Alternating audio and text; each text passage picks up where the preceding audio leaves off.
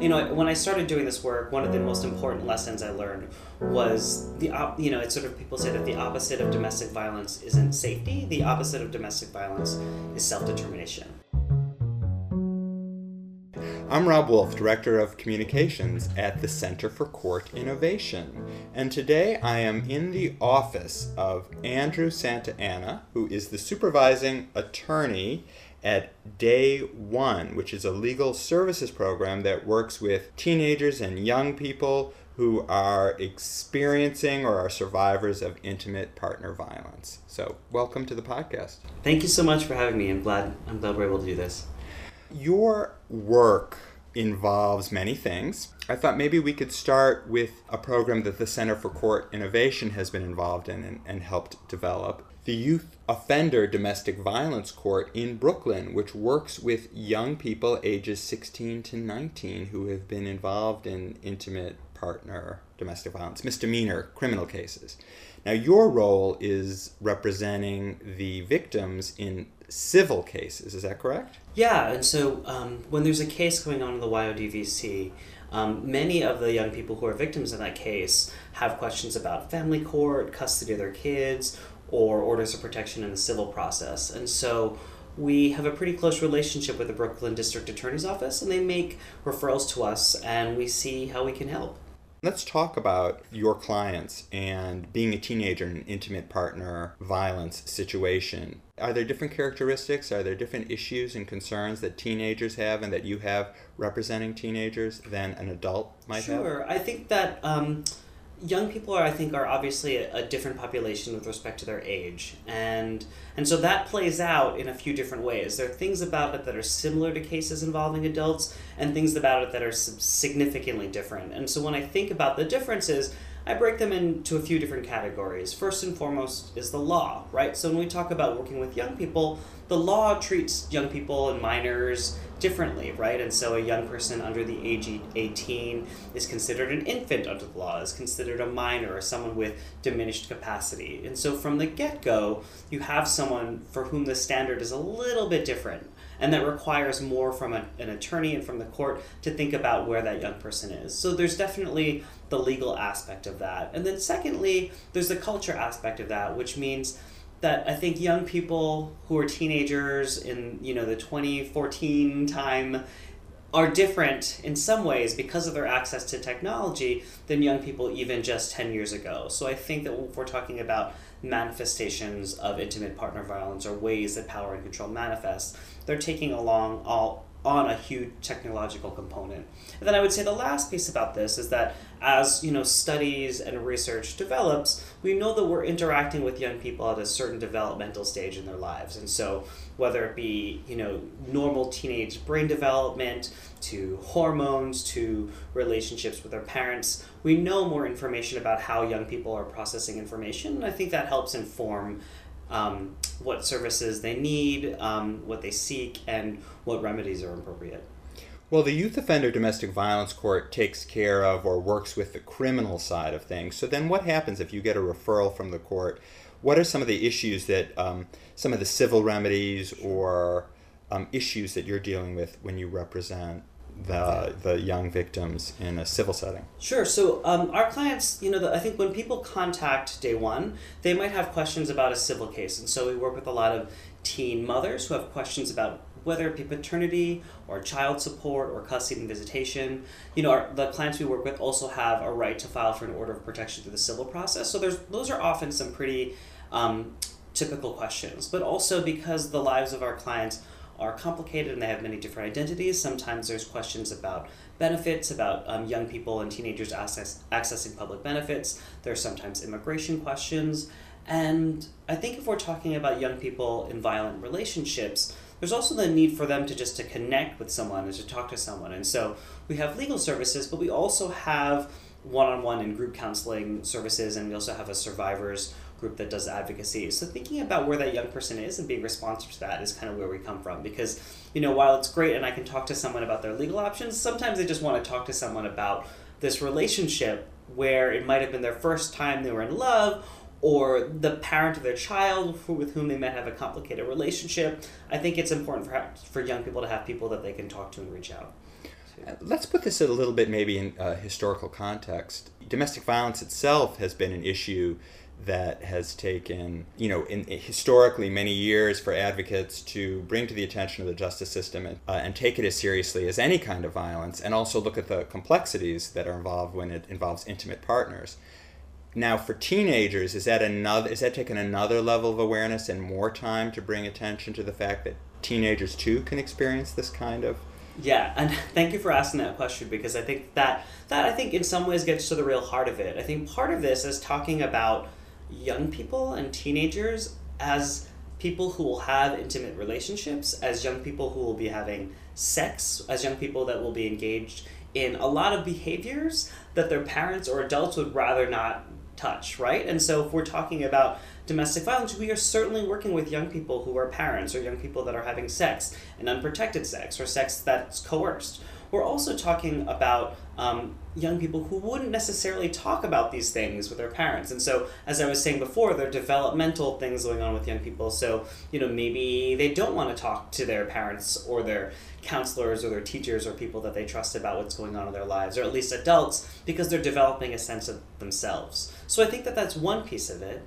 And a second piece of it is kind of a cultural kind of misconception about young people and intimate relationships. So there's this idea, teen DV, that must mean like domestic violence or intimate partner violence light, or it's not as serious. This is, maybe slapping or some light, or some kind of constant phone calls. I think that what's important to recognize about teen dating violence, particularly as it affects young women, is that these are actually the highest rates of intimate partner violence. Young women between ages, say, 18 and 24, right? There's the highest rates of that. And there's also a lot of physical violence. So when we're thinking about these relationships, I think it's important to recognize, what exists culturally, which is kind of a minimization of this experience, but also recognizing that these young people are at a particularly high amount of risk in this age group.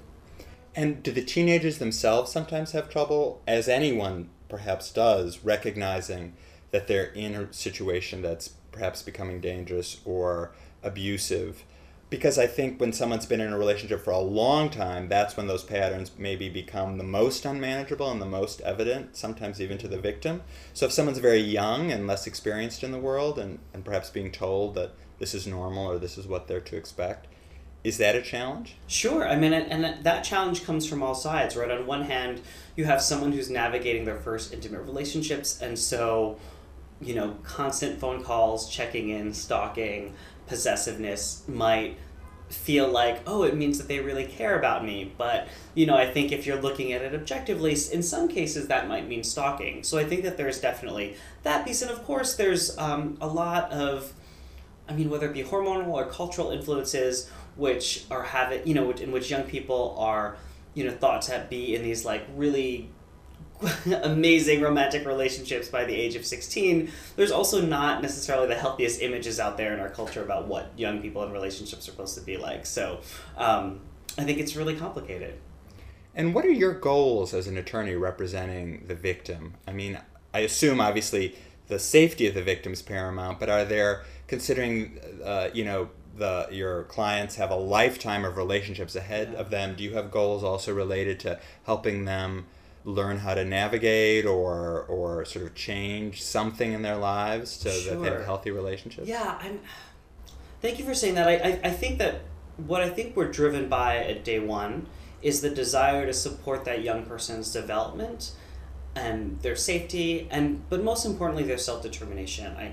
When I started doing this work, one of the most important lessons I learned was it's sort of, people say that the opposite of domestic violence isn't safety. The opposite of domestic violence is self-determination. And when I understood that, I took it to mean that safety is important, but when you have a pattern of someone, exercising power and control, stalking them, manipulating them, battering them, abusing them, you're taking away that person's agency, right? And so when we talk about the opposite of domestic violence, it's empowering a young person, giving that person information, allowing them to make choices for themselves. Now, as someone who's not a teenager anymore, some of those choices might be choices I agree with, and some of them might be things that I'm a little bit more concerned about. My role as an attorney, I think, is to advise them of the consequences of those choices, but ultimately support them in their own growth about where that's going, right? When we talk about, I think with adults or whoever leaving abusive relationships, they say it takes, what is it, like the stat is like 7 to 10 times for someone to leave an abusive relationship. I think at day one, I think we recognize that young people in abusive relationships, we're going to meet them, whether it be that first time, that third time, that fifth time, or that seventh time, when they're ready to leave, or they might not be ready to leave and they want to switch something up. And so I think our role is to give them legal advice, represent them where we can, and just support their self-determination. And part of that means safety and safety planning. Sometimes that means getting access to immigration remedies. That means talking to their teachers. That means talking to them about their route home. And then sometimes that involves, litigation. But really having that person's experience centered and affirming their choices, I think, is kind of where we come from. So tell me a little bit about yourself, like how you ended up in this role and doing this kind of work. So as a supervising attorney, I oversee our programs. I've been here for a couple of years, and I found myself in this role because I was interested in working with young people and trying to figure out, for me, it was thinking about like what the end of domestic violence looked like, right? The end of domestic violence is a community and a legal system and a society where this doesn't happen. And I think that for me, it happens from a young age, or there are lessons that you learn from a young age. And I think I'm excited to be a part of this work because I'm doing really, I think, interesting legal advocacy, but it's combined with prevention work and counseling in a way that isn't only interventionist, doesn't only intersect or intervene or become a part of this process when something has gone wrong. I think I'm a part of a team that people that try to address it before. And I think, in the past I worked at an organization and worked specifically with LGBTQ clients. And in that work, it was also working with a marginalized or historically underrepresented community, at least in this arena. And it was thinking about I think working with marginalized communities in those contexts really helped me provide a lens on how our system needs to have nuanced responses to individuals, and how these kind of blanket statements around how we address this work cannot be seen outside of the lens of talking about age and gender and sexual orientation and race and poverty and ability and education and all of these other things. And so I think for me, I got into this work because I like being in that complexity, and sometimes it's messy, but I think it's more authentic that way. Does that make sense? Sure, and it sounds like you feel maybe you're going to have more of an impact if you work with a younger population. You're sort of... and I like... I'm always learning things from the young people I work with. I did a workshop last week at a high school here in New York City, and whether it be young people's vocabulary to understanding what apps they're using to how they talk about their relationships, it's, I think that there's obviously very serious and intensive litigation that happens, but I think there's also can be a lighter side when you get to connect with young people who are exploring relationships and love. And let me ask you one more thing, because you had mentioned technology before. How does that play a role in your young people's lives in terms of making them perhaps more open to being victims? And I don't know, in terms of your working as an attorney, maybe gathering evidence and such. Yeah, and so I think when we work with young people, their access to technology and communication through social media, through apps, through cell phones, through online interactions are so embedded in how they have relationships that it's kind of a double-edged sword, because on one hand there can be a lot of documentation about text messages and emails and Facebook messages and tweets and Instagrams, but at the same time what's challenging about it is that there are a lot of risks when you put that information out there. So a lot of young people experience technology abuse, and there's a lot of things that are going on with, say, sexting or the exchange of sexually explicit or intimate messages amongst young people. And so what happens is that young people, because they're so connected, have a sense of privacy or intimacy in exchanges with other people online. And I would say that those exchanges and that intimacy is entirely real, because I think those connections are real. However, that sense of privacy is entirely false. And so while you can create these intimate connections, those messages can be sent to your partner's friends, their friends, your teachers, your parents, and can be put on the internet. And so I think we're in this stage where while these connections are real, that privacy is entirely fake and runs into a bunch of risks around that. And then I think the only other thing that I would say around that is, as an attorney, it can be hard to litigate these things because in some cases, the technology is a couple steps ahead of the law, so many of these apps are based either in Canada, or it's kind of not so easy to get information from them. So litigation around this stuff can be also really difficult. So it doesn't make it easier necessarily that you have an evidence recorded somewhere. I mean, I would love to talk to someone who's, was doing this work 20 years ago, because I bet they probably have a different set of challenges. And so while there is an opportunity for evidence, I would just say there's other challenges. And, one other thing that I would say is that I recently worked with a young person who told me that they didn't have voicemail and the only way to contact them was through text. And so again, I think it's like flipping, modifying my understanding of how people interact in order to meet where a young person's at. And I think that that's probably going to change in another 5 years. There might be some, more immediate way to connect with someone other than text. Through implants in our heads. Right, exactly. Yeah. Well, listen, thank you so much. This has been fascinating. Good luck with your continued work. Yeah, thanks. Anytime.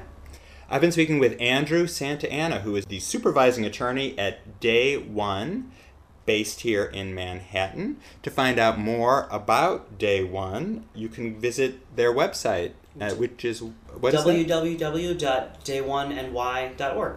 And to find out more about the Youth Offender Domestic Violence Court, you can visit www.courtinnovation.org. You can also visit that website to hear more podcasts, and you can also subscribe to our podcasts on iTunes. You can also leave a review there. You can also visit Court Innovation on our Facebook page.